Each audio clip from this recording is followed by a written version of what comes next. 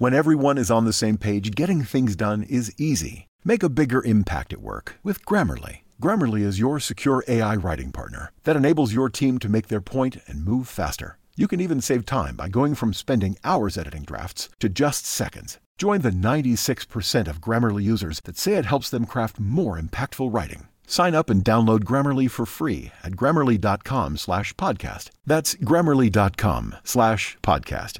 Easier said, done. Every team, every topic, everywhere. This is Believe. The Hawg Talk podcast is brought to you by Heinemann Services. Heinemann Services is a family-owned and operated business whose work ethic and customer service will restore your confidence in handymen. They offer interior and exterior projects for your home or business, including repairs, installations, small remodels, landscaping, decks, fencing, and much more. Call Corey and his crew today at 479-347-9336. That's 479-347-9336.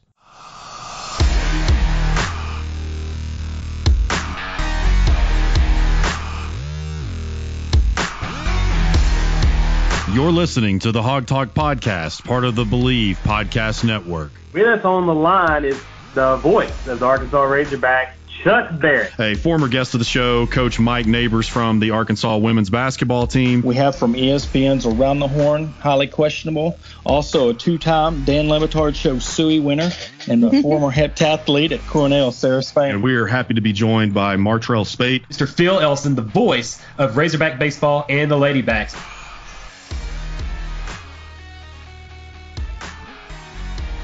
Razorback Nation, welcome into another edition of the Hawg Talk podcast. I'm your Monday host, Kyle Sutherland, alongside my right-hand man, Porter Hayes, and we appreciate you guys listening to episode number 114. If you haven't already, please be sure to subscribe to the pod. You can find us on Apple, Spotify, iHeartRadio, wherever you listen to, we are there. And please be sure to take a second to give us some star power and a written review. Helps us get our name out there and to reach more people. And Porter, I know we talked about yesterday before we started recording today that we got into a discussion in our group chat and on Twitter and our Facebook page talking about some of the greatest dynasties, football dynasties. I didn't put that on there when I posted it, so we had some other good ones from baseball and basketball that people commented on. But StadiumTalk.com released a story, an article for best small-town high school teams in each state, and Greenwood made the cut for Arkansas. There's a lot of different ones you could say. Greenwood and PA, I think, overall for the state in the last 10 years, we'll say in the last decade or so, has been the most dominant teams. But we'll get into the elites over the past 100 years or whatever it may be. But there's quite a bit of content, and we're going to have an entire segment over this. I'm really excited to talk about it. Oh, man, yeah. This is right in my wheelhouse. You know, I've followed high school football for years, since I was old enough to go to games. And when you start digging into this, and like we were talking about the greats, and we'll mention that later on, but you start really digging into the ones that you forgot about. You know, we're talking about Stuttgart has 7 state titles. You got teams like Boonville that has 4. You know, you got McGee has 8. El Dorado has 9. You know, so that's what I've really has surprised me and really gained my interest, because when you really start looking at these dynasties and these runs by these teams, you know, you start uncovering more than just the normal, like because of course people think Pine Bluff, Little Rock Central, PA, Greenwood, Shiloh. You can even throw Shiloh Christian in there, you know. So yeah, it was a lot of fun doing all that research yesterday. Yeah, and there's probably going to be a couple that we miss here or there if you look way back in time. I know you played in the late 90s, early 2000s. I played in the mid to late 2000s, both in high school football. And you mentioned Stuttgart. That's one I actually didn't have on my list throughout history. They've been great. El Dorado's another one I didn't have. I know that they had a really solid run between like 2010, 2014. They won 2 or 3. I think they won 2 and lost 1. But, yeah, I mean, there's a lot of different ones throughout history that you could point to, but we're going to point to some of the ones that fans mentioned to us and that we talked about. And it all starts with Little Rock Central, 32 state titles, 44 conference, 2 national. Now, they both, them and Pine Bluff, have 810 wins. Now, Central's been around a little bit longer, but both of them with 2 national titles to their name. Pine Bluff, 22 state titles. So they're at the very top. I actually had an interview with Kent Laster, the head coach at Little Rock Central, about a week and a half ago. And that was one thing that he said, as he talks about with his players all the time, which even his players now were infants or just barely out of diapers the last time that Central won a state title, when they went through that dominant run in the early to mid 2000s. And Pine Bluff has taken a little bit of a drop. I know about maybe 10, 15 years ago that they won their most recent state title, if my memory serves me right. But one that you got to really point at is Barton. You mentioned them with Frank McClellan, 367 wins, 8 state titles.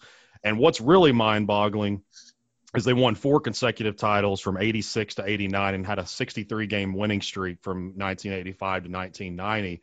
Then from 1993 to 1995, had another 38-game win streak. And those guys, I talked about in our group text yesterday, I don't think that they had one Division I prospect in that entire time. Now, I may be incorrect on that, but those guys just won with incredible coaching and just pure strength from the ball. I don't know what he ran. I would imagine it was probably the wishbone or one of those type offenses, but just an incredible run by Coach Frank McClellan. I don't think that that's ever going to be duplicated.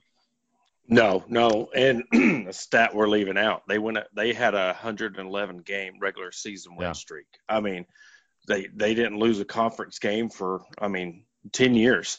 So I mean, that's another thing that no one will ever come close to that. And Barton was that juggernaut back in the late 80s, early 90s. I mean, I remember that team was always there. And if you know where Barton's at, I mean, basically you get off at Brinkley on I-40 and go towards Helena, and you come to this stop sign and right past Marvel, and then there's the stadium. So, I mean, it's crazy, a school like that. It's almost like Junction City, a small school like a Junction City and a Barton that produces so much talent, and like you said, the D1 talent, I can't think of any offhand, and I'm sure whoever listens, they can help us out with this, but I don't think any of them went to a Division I school. I mean, they might have went to a La Tech or, but I'm sure majority of them went to the smaller schools, like UAM and all that stuff. But yeah, that's very impressive.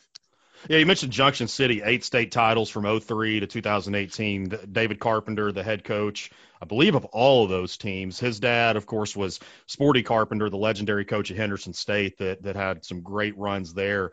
But I remember the 2003 team, the first ever Junction team to win a state title. They put up like 753 points, and I don't even think their defense allowed over 100. That was just maybe the greatest 2A team of all time. Now, I know that some Barton fans might dispute that, but that team was just phenomenal. Didn't even come close. I think that they could have beaten a lot of teams in many different classifications that year. And you also look at Nashville. Now, Nashville's a really interesting one.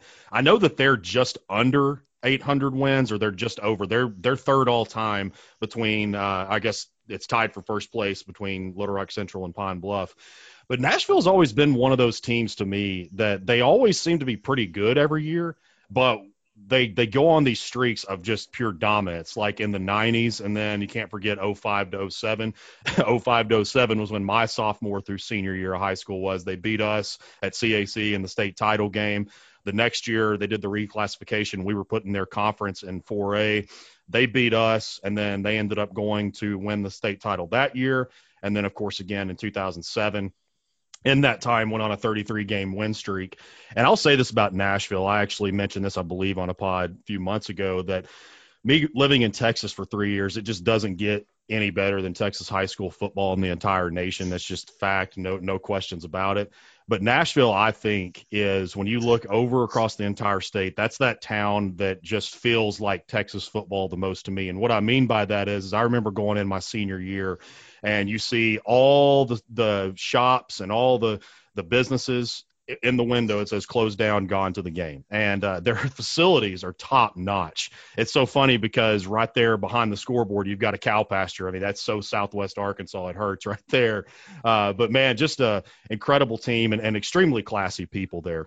We actually, my senior year at CAC, we were the ones that ended their 33-game win streak. And I can't even tell you how many people, their parents, grandparents, just fans overall, came up to us and said, hey, you guys are a great team. If we're going to lose to anybody, we want it to be to you guys. And I still have a pretty good relationship with a lot of those guys.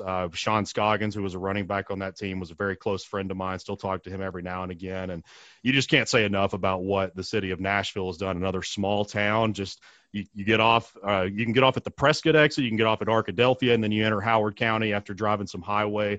Just phenomenal what that program has done over the years. Yeah, and another one you could put in that topic in the same classification. It's like they're evil twins. Warren, Warren has 5 national championships, or not national championships, state championships, and they're both like that. Look at the Warren, all the wide receivers that come out of Warren to go to U of A, and they're another team that's always, the Lumberjacks. When it comes to 4A football, I mean, I know Boonville's not there anymore, but when it comes to 4A football, it's your Boonville, Warren, Nashville, those teams like that. You always know they're going to be good. You're always looking for them to be at the top. And now, you had Arkadelphia. They come in. Arkadelphia has 3 state titles. Now look at Joe T. Robinson and what they're starting to do. I mean, they're starting to build a juggernaut there in the 4A. But, yeah, history throughout history. And, we've always had a lot of changes in the classifications. So some of these, like I remember Ozark, we were a 2A school. And then we went 3A and then we're 4A, and you're talking about rivalries and the shutting the towns down, like Boonville and Ozark. I remember going to a 4th grade Pee-wee game, and there was more people there than at a normal high school game. I mean, it's just, you get in these towns where football is. Charleston's another town. They have 5 state titles. You go to these towns and it's starting to become a lost deal. Used to, when I would drive through downtown Ozark, all the businesses would be lit up and they would write, on the windows, and you don't see that too much anymore. And I wish more teams would get into that. I wish more towns would get into that. But I guess that's the one kind of sad thing about it is you drive through Main Street and you don't see what you used to anymore. And like you were talking about Texas high school football, it's just a different breed down there. But some of these towns still hold on to that passion, and it's just not the way it used to be. You mentioned Warren. 01, 02, 14, and 16 is when they won. And I'll bring up some controversy here, man. I definitely think that they won it in 06. That was a game that I previously mentioned with Nashville. Nashville, again, had a great team that year, but Jarius Wright was playing at quarterback, and they got into overtime. I want to say it was 2 overtimes. But Bo Hembry, the head coach from Warren, decided he was going to go for 2, try to win the game. And I still will take to my grave that Jarius Wright. Now, it's tough because no replay or anything like that, so the call on the field is the call on the field. But I still swear that he crossed the goal line. I know Warren fans will love to hear me say this, before his knee hit the ground. And that was maybe the wildest finish. I was at that game.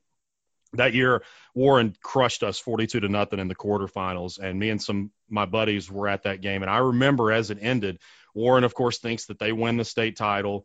They're celebrating, and then you hear over the loudspeaker after some discussion, your 2006 state champions, the Nashville Scrappers. And, man, that was I thought there was going to be some riots. It was kind of scary. There was a lot of controversy over that. And you also look at 2017. I think that was one of Arkadelphia's state titles. I was in Texas at the time, so I don't remember every little detail. But that was when the Warren fan came on the field. It just came off, or at least I don't know if it was a Warren fan, but it was somebody that was wearing Warren attire. And they got a personal I remember foul. hearing something about that. I think it was a rogue. I don't think it was a Warren fan. I think it was somebody that had Warren clothing on. Yeah. And I want to say they were from Arkadelphia. If I'm not mistaken, it was somebody who had Warren gear on, but they wasn't from Warren. Yeah. So that's 2 right there that, and I'm one of those guys that I'm all about, you got 60 minutes to win the game, but that's two that, man, you almost feel like Warren, that's very much up for debate whether they got hosed from that. And they've also, I think they've been to 3 more. So Bo Hembry definitely has built a dynasty down there. You look at the 02 and 01 and 02 when they had Brett Smith, who ended up going to Tennessee. I think they had another guy on that team that signed with Tennessee as well. And then in 2004, they had another guy go to Tennessee named Ricardo Kemp, and I think he ended up finishing at maybe Tulsa or something like that. But yeah, Bo Hembry done an amazing job down there. And you look at, I know you brought up Charleston, and like 2010, 2014, they won 3 state titles. You also got Fayetteville in there. You mentioned the couple of the teams from 7A. Fayetteville won 5 from 07 to 16, and Bryant is another one that's on the up and coming. They've won back-to-back and have a very good chance to win 3 straight this year. So you've got those ones that have been consistent throughout the years. But also, too, you've got to put in for the last 10 years. I think we previously mentioned Greenwood, touched on them. But them and Pulaski Academy, they are just over the last decade, I think you've got to put them. Maybe Pulaski Academy getting the slight edge. They've got 8 state titles since 2000. I want to say it was 2003, but 7 of them have been like in the last 10 years or so. So Kevin Kelly, and they've been almost every year, it seems. So Kevin Kelly built another dynasty there, also known as the coach that never punts, never kicks. That was another team that we played in high school all my 3 years. Actually, at the time, CAC was really good. Pulaski Academy was starting to be really good at that time, so that was a really good rivalry. I hate that they don't play anymore, but yeah, you can't say enough about what Kevin Kelly has done there. I mean, just continuously, not just producing great players, but quarterbacks that pass for 5,000 plus yards in a season.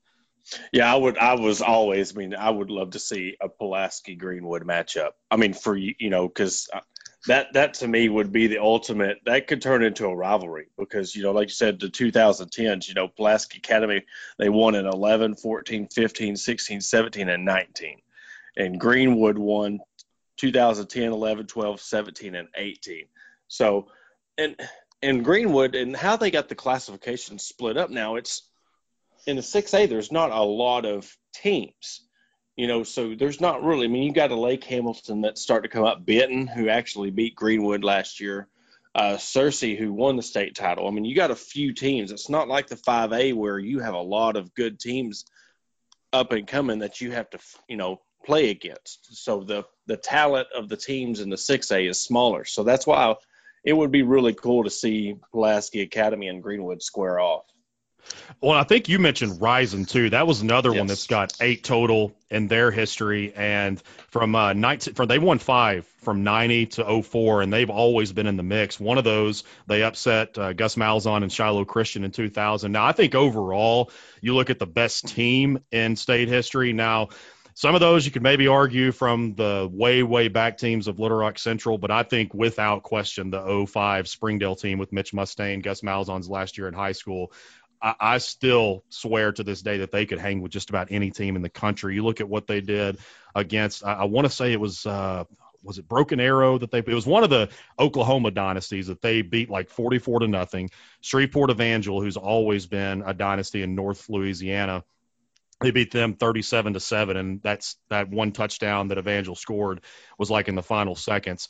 I still wish they would have scheduled one of those Texas teams at that year. Back then, wasn't South Lake Carroll the big team back then? South Lake Carroll won a couple of national titles around then. Greg McElroy was their quarterback, and they also had Trey Newton, Nate Newton's son that played. Nate Newton, of course, was one of the awesome offensive lineman for the Cowboys during their Super Bowl runs. He went to Texas, and I don't know whatever happened to him after that. And Riley Dodge, Todd Dodge's son, who was the head coach, he's now at Austin Westlake, just won a state title there last year. But Riley is now the head coach at Southlake. And they've got the number 1 player overall in the country right now who just committed to Texas. But, yeah, Southlake had Greg McElroy. Matt Stafford was at Highland Park, which is where Chandler Morris and John Stephen Jones were at. And Katy, Texas, outside just west of Houston, had Andy Dalton. So that would have been an amazing matchup. But I think with already them scheduling the Oklahoma team and Evangel, there was not really a whole lot of room left. But I actually went to the state championship that year with Springdale and West Memphis. Springdale scores immediately. My buddy and I, we go get a drink and we come back and it's 21-0. I mean, really nobody challenged them that year. Just incredible. But some other ones that had some dynasties kind of from back in the day, you look there was a couple of people that replied to our Twitter thread. Farmington from 72 to 74 was 34-0 and 3 state titles. Pine Bluff Dollarway is another one we don't talk about enough. From 88 to 90, they had a record of 40-2 and won 3 straight. And they also had some pretty good runs there in the 2000s under Coach George Shelton. A really big fan of that guy. We played against him a couple of times. Actually, his team in 07 that went on to state and lost to Nashville, they beat us. That was the last football game I ever played in the semifinals. Really great coach, good guy. I actually caught up with Coach Shelton years later, and he talked about a play that he had stolen from us. Just a really classy guy, very intense on the field, but can't say enough great things about him. But Dollarway, man, I mean, there's been a lot of schools from Pine Bluff that have done really well. You look at Whitehall, they've had some success, Watson Chapel. So, but yeah, that was we've actually had a couple of run-ins with Dollarway. When Ozark went to the state championship game in '92, we played against Dollarway, and they had just come down from, it would have been a 3A then, because it was 2A. And I'll never forget the picture of all the teams coming out to the 50-yard line to do the coin toss. It looked like a small team like Charleston going up against the Razorbacks. I mean, I just remember how big that Dollarway was. I mean, their front line was over 300 pounds all across the board. And Ozark only had one guy on the whole roster that was like 302. I mean, they drubbed us. It was like 28-6 or something. It wasn't even close. And then years later, I cannot remember what year it was, but Dollarway had gotten in trouble and they had some wins vacated. Well, they ended up getting like the 5th seed and had to play Ozark first round and beat. It was a bad draw because Ozark won their conference. They were number 1 seed, and they got the 5th seed, which was Dollarway, and they had gotten some trouble with some ineligible players and ended up having to play the first round of the playoffs, and it was a bad draw. Yeah, I think I remember what you're talking about, and whenever I hated playing them, man, because in my 3 years of high school, we opened up against them in the Hootens Kickoff Classic my junior year and beat them at Harding. And then we opened up against them the very next year at UAPB. That was maybe the hottest game I've ever played in. They held Joe Adams to 39 total yards my senior year. We won 17-14. And as I said, they beat us later on in the playoffs. But I was a very undersized offensive tackle, and I went up against a guy named Furbia Allen, who was about 6 foot. He looked just like Randy Moss. Like, I'm talking, had the cornrows like Randy Moss in like the early mid 2000s. He was about 6'5", 6'6", ended up playing tight end at Ole Miss. And so that was tough. And then the other defensive end they had was about 6'3", 6'4". So I had my work cut out for me in that one. But one of them another school or coach I wanted to mention, and I won't go too in depth on this because we do plan on the next week to do some of the greatest coaches in Arkansas high school history, but can't discredit what Barry Lunny Sr. did. At 8 state titles between Fort Smith Southside and Bentonville, right there at the end of his coaching career when he was at Bentonville. I want to say he won like 3 and 4 years or something like that. So really solid career there. But the one that I did not even think of, and the Twitter handle is Andy Earls Baldwin Chev that brought up this, was Don Campbell from Wynn. Oh, yeah, the general. Yeah. I don't know if you remember. It was, I want to say like maybe 04, 05, maybe a little bit later. The Gazette sports page did a story over his 27 trap play. He begged you to stop it. He even got it as his personalized license plate on his car. He won 257 games there, 16 conference titles and 2 state championships. And in the early 2000s, we all remember the backfield of D'Angelo Williams, who played in the NFL for a long time, and Antonio Warren. I want to say Antonio played at Arkansas State.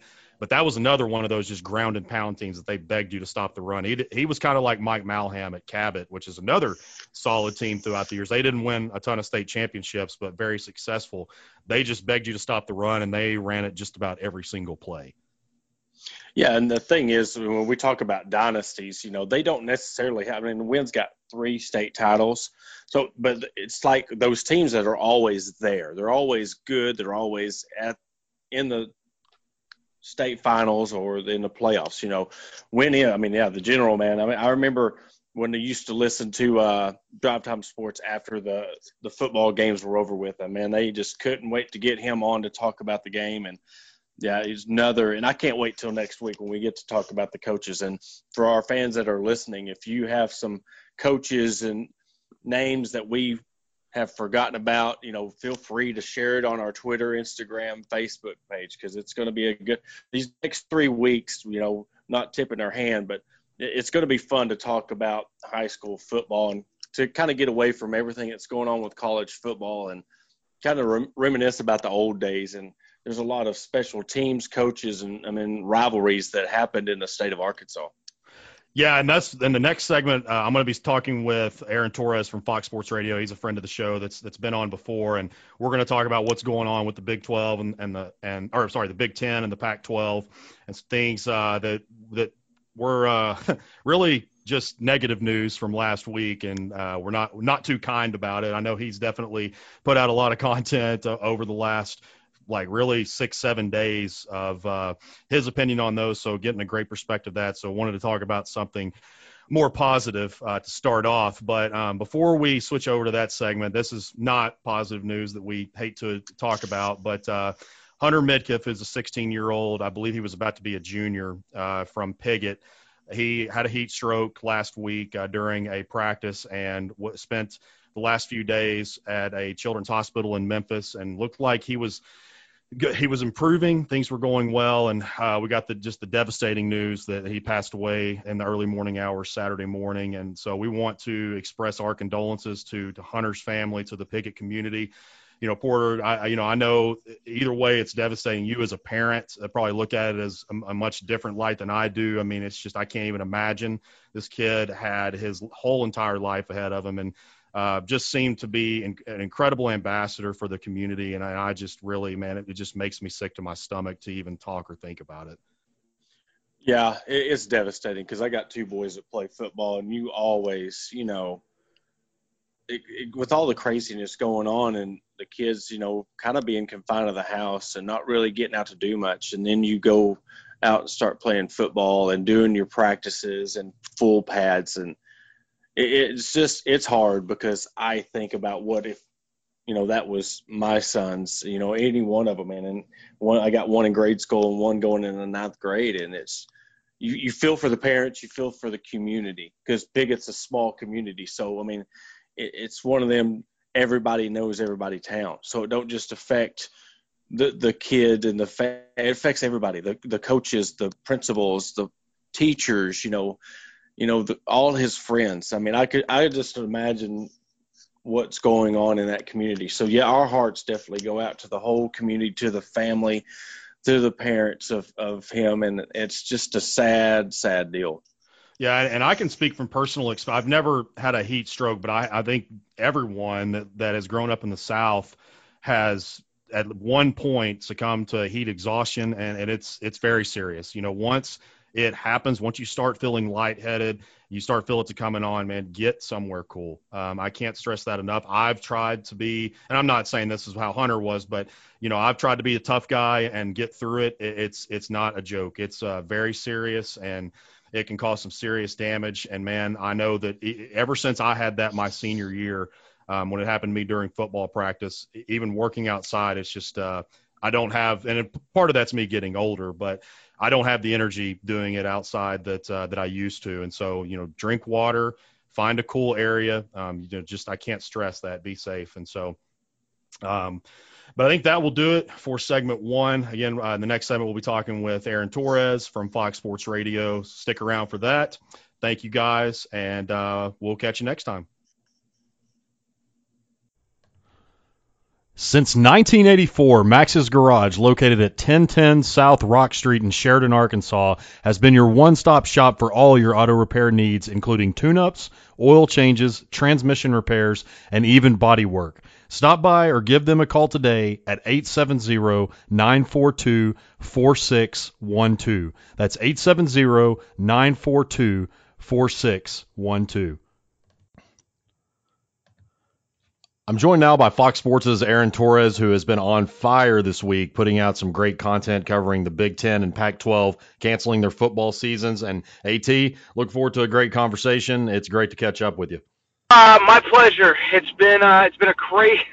If you could have, we're recording here on Friday. I don't know when this will run, but if you could have told me that we would be where we are now even a week ago, it'd be completely inconceivable to me. And obviously, I know a lot of people listening feel the exact same way. And we'll try to talk some sense into America.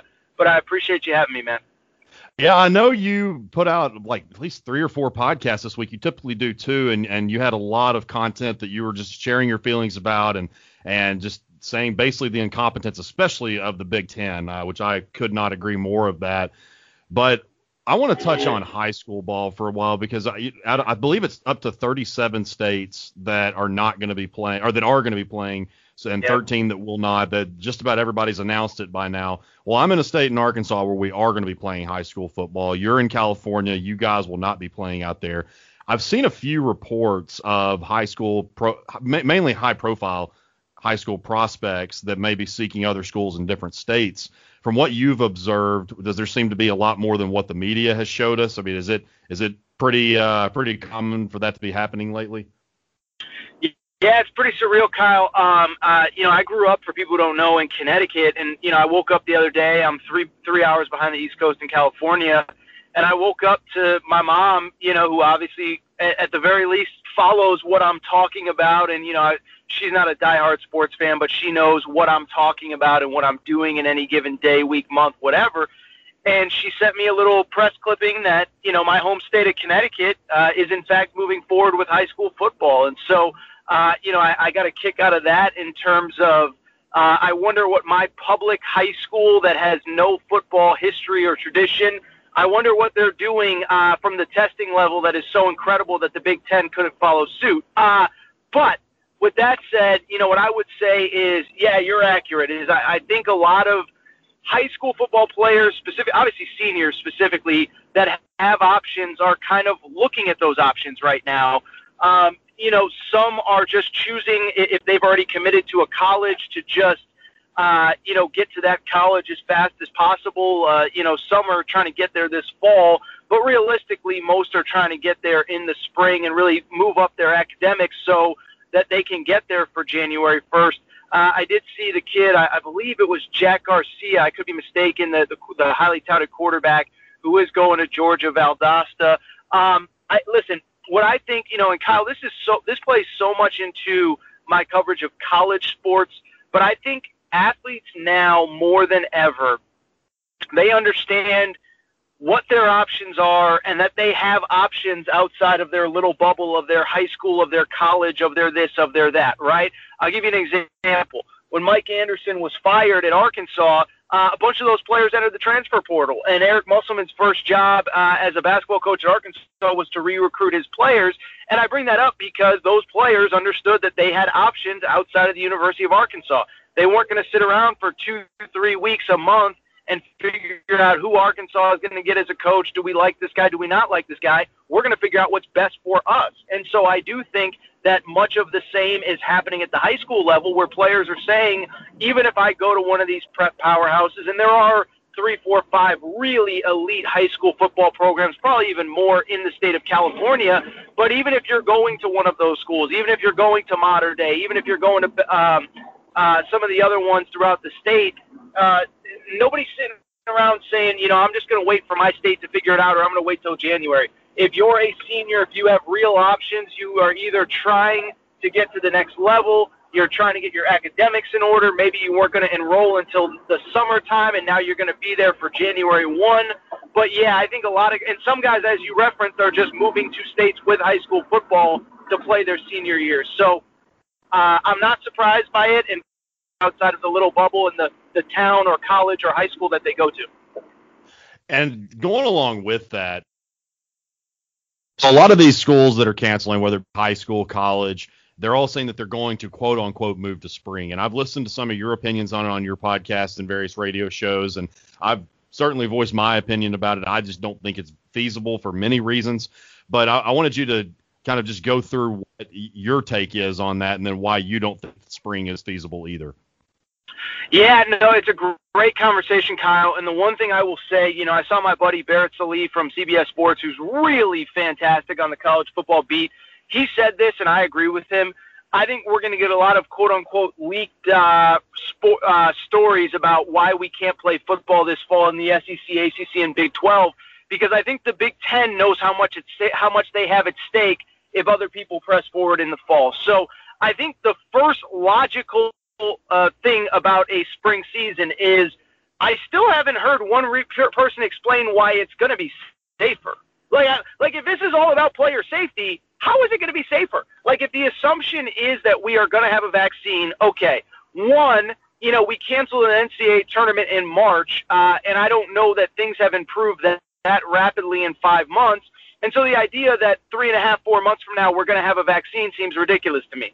If we do have a vaccine, the idea that it's going to pass all FDA protocols and you'll be able to just go to your doctor and get it seems ridiculous. If that is the case, the idea that, never forget at the beginning, the question was testing. Was it fair to test healthy college football players when the general public couldn't get tests? So if we do have a vaccine, is it going to be fair to give it to college football players before grandma and grandpa in the nursing home? And I think that's a legitimate conversation. I think even if you take out the vaccine portion of this, it's just common sense. You're talking about starting a season, if we're under the assumption that it'll start in, say, end of February, beginning of March, we're first of all starting up, bringing the players back to campus after winter break, where many of them, I'm sure, will contract this virus just by being home and around other people and outside of the testing protocol. So we'll probably not be able to start practice on time because a lot of people are going to return to campus testing positive. Then, oh, by the way, we're going to start in the middle of cold and flu season, and we're going to be playing. Kyle, one question. I could be mistaken. Is football not still pretty much an outdoor sport? Because I call me crazy. I don't know that it's smart in the middle of a pandemic to play outdoor football in Minnesota, Wisconsin, Iowa, Michigan, Ohio, Pennsylvania, Illinois, on and on and on and on and on. And so I don't think it's logical. I think it's basically a Hail Mary by the Big Ten and Pac-12 to buy themselves some more time. And I'm telling you, they are desperate for the other three Power 5 conferences to push back because that's the only way that the Big Ten and the Pac-12 can save their bacon here. So Commissioner Larry Scott of the Big Ten, that's the Pac-12. Kevin Warren of the Big Ten has gotten a lot of criticism this week, and rightfully so. And right after they made the announcement that the Big Ten was not going to move forward, I think it was maybe 30 minutes later, I was seeing stories that Nebraska was reaching out to the SEC. They were going to reach out to the Big 12. And then all of a sudden, Scott Frost is making all these efforts, and then they said that they were going to stay right where they're at. Do you feel like Kevin Warren, I think this is probably a pretty obvious answer, but Kevin Warren and his staff basically told all the coaches, all the ADs, look, if you try to move forward, it's not going to be good for you, and they just basically threatened them with that? Yeah, no, 100%.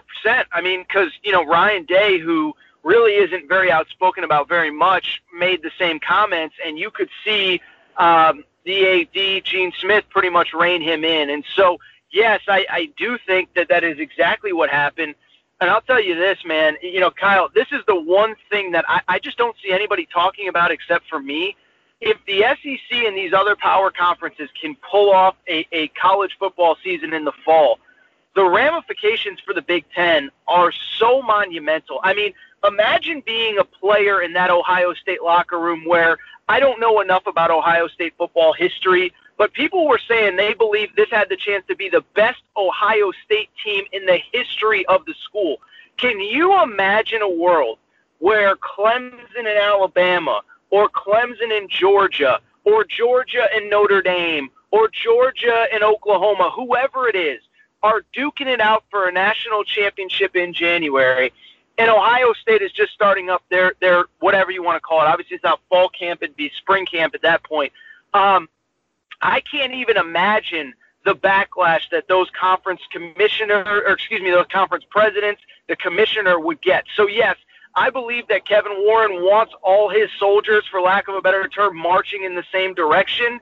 But I understand the frustration of a Ryan Day. I certainly understand the frustration of a Scott Frost who missed a bowl game for a second straight year and has been working all offseason to get this thing right, and now you have the rug pulled out from under you. So to me, I absolutely believe that Kevin Warren basically strong-armed his schools. But I can tell you definitively, and I'm sure anyone who covers college football would tell you the same, the people in the Big Ten aren't happy. Whether it's parents, whether it's coaches, whether it's players, everyone believes that this decision was made in haste, that it was made too quickly, that all the promises that were made in the offseason about kind of handling this responsibly, the way that the SEC is right now, were in jest. And so I know there's a lot of frustrated people in Big Ten country. I can tell you that. But, yes, I do believe Kevin Warren is trying to get everybody he's trying to get everybody to say the same message publicly here. Do you think college sports, not just football, but college sports will ever come back to – we talk about getting back to normalcy just in our everyday world. Do you think that this is going to change college athletics for the long run, like forever, or will we ever possibly get back to what we were? Yeah, it's a great question. I do think – listen, the reality is, I saw Barry Alvarez, the Wisconsin AD, say this even before the season was canceled, was that even if they were to play a season, and even if, by the way, they were to get like 25% capacity or some fans in the stands, they were still set to lose tens of millions of dollars. And so, listen, what I feel bad for, and I've said this pretty consistently, Kyle, is I feel bad for the high school tennis players, the high school wrestlers, the female, non-revenue sports, Olympic sports, if you will, swimming and diving, softball, gymnastics, because I think a lot of these programs are going to get cut. And we all understand how Title IX works. We all understand that it's probably the men's non-revenue sports that'll go first. But there's going to be cuts. And, my alma mater, UConn, cut 5-6 programs back in June. Stanford cut 11. And I do think that's going to be the new norm. And unfortunately, I think some of these headlines we grow numb to. And I do think that we're going to start to grow numb to those kind of headlines here over the next year and a half, 2 years. And it's unfortunate because, obviously, look, one, it's a great opportunity. It allows, and this is one of the big reasons that I'm a proponent of college athletics and why I love it so much is because it does give opportunities to people in sports where maybe you can't make a living and maybe you wouldn't have been able to afford college if you didn't get that wrestling scholarship, that track scholarship, that partial baseball scholarship, whatever it was. We focus so much on Trevor Lawrence and Zion Williamson that we don't realize all the people that are being helped to get into the higher education system and to, in a lot of cases, eventually finish their degrees and change their lives. I could tell you 20 stories off the top of my head about stuff like that. So, yes, to answer your question, I do believe we're never going to get back to where we were.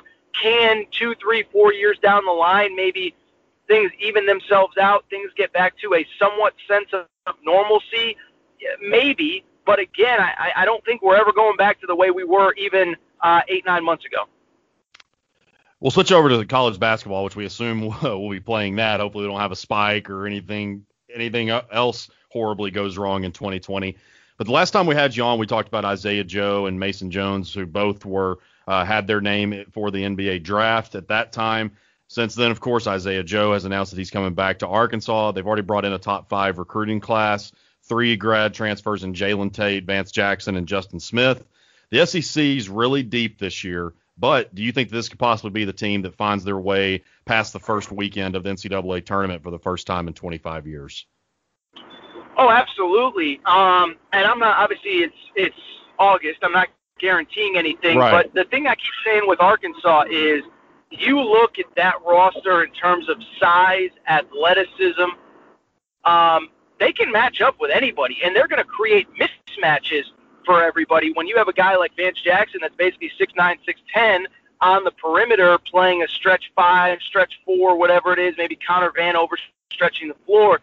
So, listen, none of us, nobody from Mark Emmert on down has any idea what college basketball is going to look like. But if we get some semblance of a normal NCAA tournament, there is zero doubt in my mind that Arkansas team, even for the quote-unquote good teams, they're going to create mismatch problems. They're going to create size, length, athleticism problems. there is no doubt in my mind they can get there. I mean, anybody in theory can, but I think that once they get in that bracket, even if they're not the SEC regular season champ, even if they're not a 1, 2, 3, 4 seed, I could still see them just being a complete matchup nightmare as, say, a 6 seed for the wrong 3 seed playing into the Sweet 16, but they absolutely will have the talent, yes.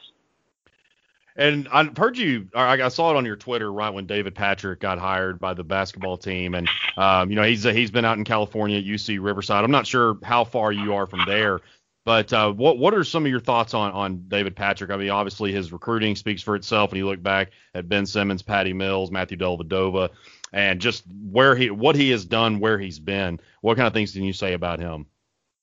Yeah, I said it at the time, and I really do believe it. I mean, if you want to talk about any one individual thing that Eric Musselman has done since he got to Arkansas, I think getting a sitting head coach and a very successful sitting head coach in David Patrick to leave a position, again, as a sitting head coach might be the most impressive thing Muss has done.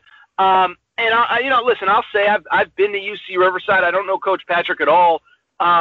But the facilities are terrible. I don't joke when I say I went to a public high school in Connecticut, and, the high school facilities are pretty much on par with what UC Riverside had. So it wasn't an ideal situation. And I do think David Patrick kind of realized, like, hey, if I don't get to the tournament and get out of here, this will I don't want to say this because it sounds like it's, a guy that doesn't believe in himself.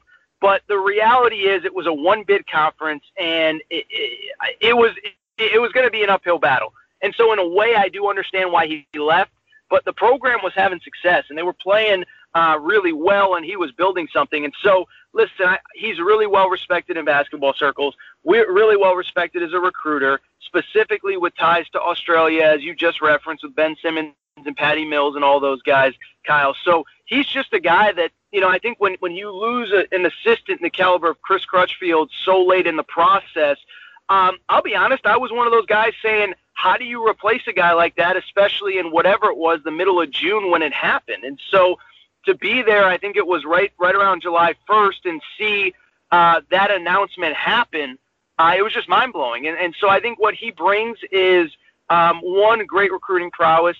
Two, although none of the players on the current team obviously knew him coming into this, I think he is kind of a sounding board, a guy that players can trust and can relate to. And listen, I think it's a good cop, bad cop thing. Muss is the head coach. He's got to be tough on those guys. And I think that all three of those assistants play a role in finding that balance to keep the team kind of going in the right direction, especially in a season where, as you know, Kyle, and everybody listening knows, there's going to be real depth and there's going to be real competition for playing time. And so you start looking at that roster, whether it's the freshman, whether it's a transfer that maybe isn't having the role that they thought they would, maybe even a returnee like Desi Sills, you need somebody to go to talk, to say, like, this isn't going the way I thought, and have someone be a sounding board. And so I think David Patrick plays all those roles. Again, I know he doesn't necessarily know the guys on the team, but that's why the role that a lot of assistant coaches play. So I think it's all of the above, and then obviously his recruiting prowess speaks for itself. I'll let you pronounce the name of the recruit that he just brought in, Kyle. But oh, come on, man, you're gonna make me do that? No, I'm just saying. I know that the staff and I know that fans are certainly excited about the Australian youngster that is coming to Fayetteville next year. Yeah, I believe it's Akol Mawine. It's easier than pronouncing Bebe's full name. Of course, that sucks for him, man. He's out with the torn ACL. But yeah, we were talking about that on Friday's episode, and still both of us, myself and Ty Hudson, probably both butchered it. But that was going to be what I asked you about next. In the last week, we've gotten two 2021 recruits sitting at number 22 in the country right now, and the other one's Chance Moore. Now, his composite score, I believe he's coming off an injury. His composite score is 83rd in the country, but I want to say that ESPN has him around 44th. Do you know a whole lot about him? I really don't. I've seen just a little bit of film, and it sucks because, one of the big advantages of living in L.A. is a lot of these guys do come through, the top high school players come through L.A. for summer camps and All-American camps, and even in Vegas I can get out to during the summer. And this summer, I just really haven't had a chance to do a lot of that. And it's not that I've had not a lot of chance. It's that nothing has happened because we've been locked up for the most part. But no, what I would say is, my understanding and from what I've seen is a athletic 6'6", 6'5", 6'6", 6'7", whatever he is. And I think that's the way that Muss is going to build that team, a lot like kind of a modern NBA team in the sense that, switchable, you can play multiple positions, you can guard multiple positions, and we all know the talent that's in the SEC, and I think that is the kind of player that you need. That is the kind of roster that you have to build because recruiting isn't slowing down in the SEC. I mean, as we record here on Friday, Tennessee just got a commitment from the number one point guard in the country, Kennedy Chandler, who is originally from the Nashville area, I believe, and has since transferred to a prep school in Kansas. But I only bring it up to say Tennessee's recruiting at an insane level. Kentucky obviously will. Texas A&M is doing their thing. Alabama's doing their thing. Auburn's always going to be good. LSU obviously goes without saying. And so you got to build a team, and you got to know what you're looking for, and that is the one thing that I give that staff credit for. They know what they want in players. They know what skill set, what kind of measurables. I'm sure there's mental components to it too in terms of type of player mentally, but no, I think he fits that bill at least physically. Again, I don't know a ton about the kid, but he fits the bill physically as a guy that's going to be versatile, be able to defend multiple positions, be able to play multiple positions, and I think in the way the SEC is shaping up here over these next couple of years, I do think that's really important. You talked about Desi Sills a second ago, and I wanted to bring him up too because I've been really, especially since Joe came back, I was kind of putting some starting five together just for different packages and all that. Do you still feel, and it's very unpredictable because every year teams are different, but we saw how dominant he was off the bench, particularly maybe about the last 8 games or so of the season where he shot I think it was 64% from three or something just outrageous, and averaged about 15 points per game. Do you still see him as possibly just coming, and he said before that he does enjoy coming off the bench, so do you see him as a starter this year, or do you feel that he's just better off in that 6-man role? Yeah, what I will say is, my understanding is that he's comfortable in that 6-man role and that he likes it and that he doesn't mind coming off the bench. And in 2020, that's like saying, you got a 7-foot back to the basket center or something like that. Like, it's unheard of for a kid to be willing to come off the bench and be comfortable in that role. But no, I think that I think that is, I don't know, I've just heard that. I haven't heard that specifically from Desi Sills, but that is such a game changer because, one, it shows all the new guys, specifically freshmen, who basically their whole lives have been the best player on every team that they've played for, that it is okay to come off the bench, that it is okay to play a role, and that you can still really be an important piece to what the team is trying to do. And so, yeah, my understanding is he's comfortable in that role. He's fine with it. And I think that helps that staff so much because, one, it's one less guy that you got to worry about if he's not in that starting five, that he's going to sulk or he's going to not do what he needs to do or whatever. But then, too, like I said, I just think it sets the tone for the young guys, for the new guys, for the freshmen, that, like I said a minute ago, that it's okay to come off the bench, that it's okay to play a role, that it's okay to not play 36 minutes a night. And it goes without saying, but to be a successful team, you need guys like that. And it seems like Desi Sills is willing to be that guy and willing to embrace a certain specific role.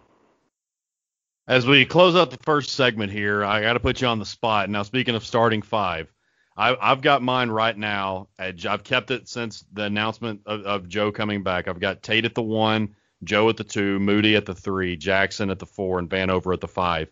If you're Eric Musselman, who are you starting? If you got a game tomorrow, who are you starting?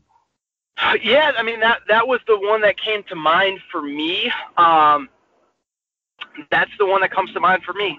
Listen, I'll say I don't think that, listen, one, I would say for people who don't really know much about Coach Muss before he got to Arkansas, dating back to his NBA days, he trusted vets more than rookies. Dating back to his Nevada days, he trusted the 4th, 5th year guys over the freshmen. And so I think it's realistic to say that even though Vance Jackson, Connor Vanover, Jalen Tate have never played a game in an Arkansas uniform, that they'll probably be starters. And so to me, I think that feels like it's about right. Because Vanover, we know the praise that he's gotten behind the scenes about his ability to shoot the ball, his ability to stretch the floor at 7'3" and in the 5 position.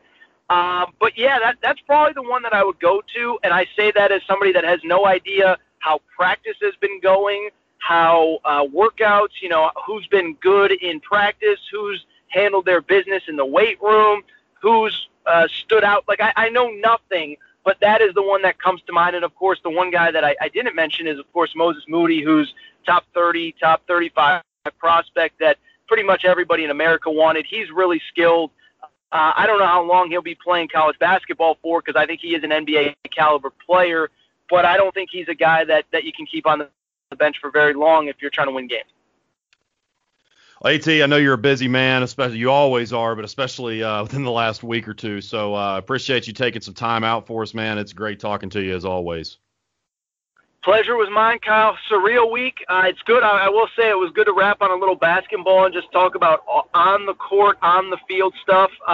It was nice when the draft deadline hit. Obviously, Isaiah Joe was the big name for the Arkansas audience, but to just look at rosters and just not worry about who's going to play, when are they going to play, how are we going to postpone, and just look at rosters. And so I hope we can get back to that semblance of normalcy in football and, of course, in basketball as well. It's going to be a really fun fall and spring. I just hope we can move forward as we're planning to. So. No doubt. I'm right there with you, man. I know that it's, again, normalcy is probably not going to happen for quite some time, but man, I know we've got live sports on right now. I know you've been nailing a lot of your NBA picks. Of course, my Cardinals, really stupid, making dumb decisions, going to casinos. Now they're going to have to play about 11 doubleheaders or however many it is. So, but yeah, that's good to have those sports back. But I know we're definitely itching and scratching for some football and basketball. So I hope so. I hope so. Guys, that'll do it for episode number 114. As always, we appreciate you tuning in. For all of us here at the Hawg Talk Podcast, Aaron Torres, my name's Kyle Sutherland. We'll catch you next time.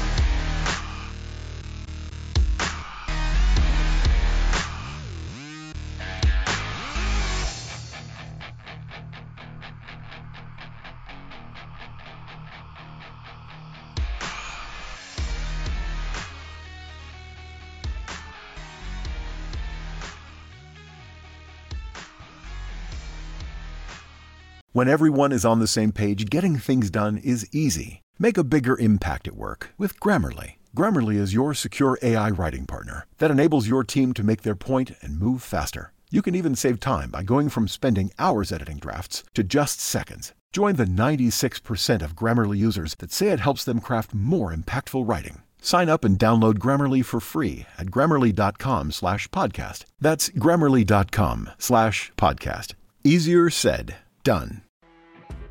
You know when you're listening to a true crime story that has an unbelievable plot twist that makes you stop in your tracks? That's what our podcast, People Are the Worst, brings you with each episode. I'm Rachel. And I'm Rebecca. We're identical twins who love true crime cases that make you say, didn't see that coming, and we hate the people responsible for them. Listen to People Are the Worst now on Apple, Spotify, or wherever you get your podcasts.